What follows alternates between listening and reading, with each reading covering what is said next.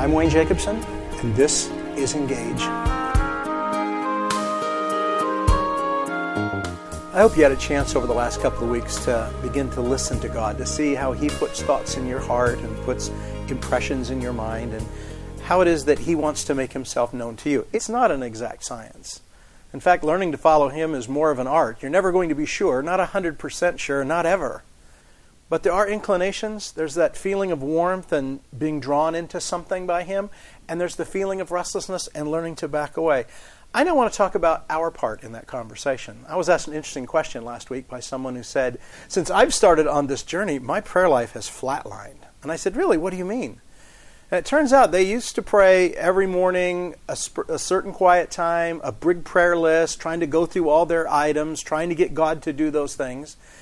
And in the course of this journey, that just felt so artificial to them, they stopped doing it. And so they told me, I think my prayer life was over. And I said, really? Well, are you talking to God? And they said, well, yes, all the time. I said, when you're driving around, doing housework, working in the yard? I said, yeah, I've got things before God all the time. Is He speaking to you? Is He making some things known? Yeah, I feel like I'm beginning to make some discoveries. But you feel like your prayer life has flatlined? And it was interesting for them because they defined prayer in this little icon of, I pray during this time, I pray through lists. And what they were learning instead on the other side is what I think prayer really is. It's an ongoing conversation with God where I've got things before Him. I'm listening for Him as I go through my day. And we're learning to find our way into a rhythm of conversation and life together. My prayer life changed drastically in this journey for me. Before, I became confident in the Father's affection for me. I prayed a lot, but I prayed my fears. I prayed my anxieties. I prayed because of things I wanted, and if I prayed hard, God would give them to me. And when God began to set me at ease in His love, I wasn't as anxious anymore.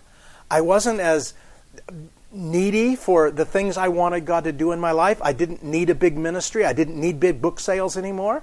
And so those things that I've been praying for went away. And there was no anxiety to drive my prayer life anymore. And I really felt like I was losing something valuable to me. But as time went on, I learned I was losing something that never worked. And I asked the same thing of this lady. For all the prayer lists you have, how much of that did God actually do for you? And she said, well, very little. Occasionally something would happen. I don't think God meant us to live by prayer lists. As we said last week, it's by the things God wants to give. It's not by the things we're demanding of Him.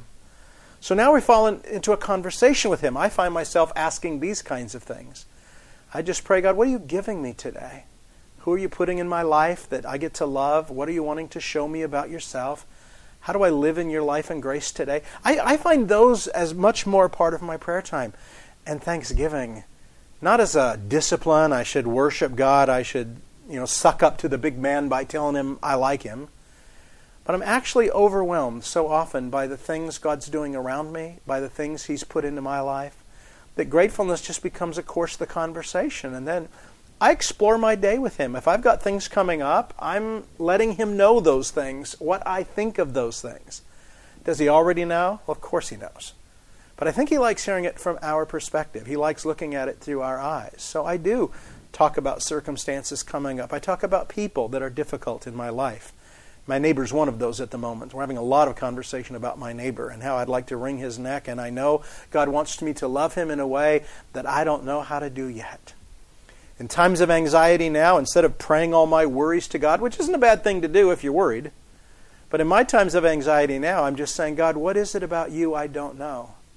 That if I knew it, I could trust you in this. Now, He doesn't answer right away. Sometimes it takes weeks, sometimes months before the answers to things I'm holding before Him begin to sink into my heart. But you know what? When He's with you as a companion on this journey, you less need the answers you thought you needed. You're more content to just let things be in His heart and mind. And knowing this, that when He needs me to know something, when He needs me to do something, He's able to make that known to me. It's that rest that I treasure now. So prayers become a conversation, not a faked one, not I give this, He gives that, and we just sit down and have a conversation.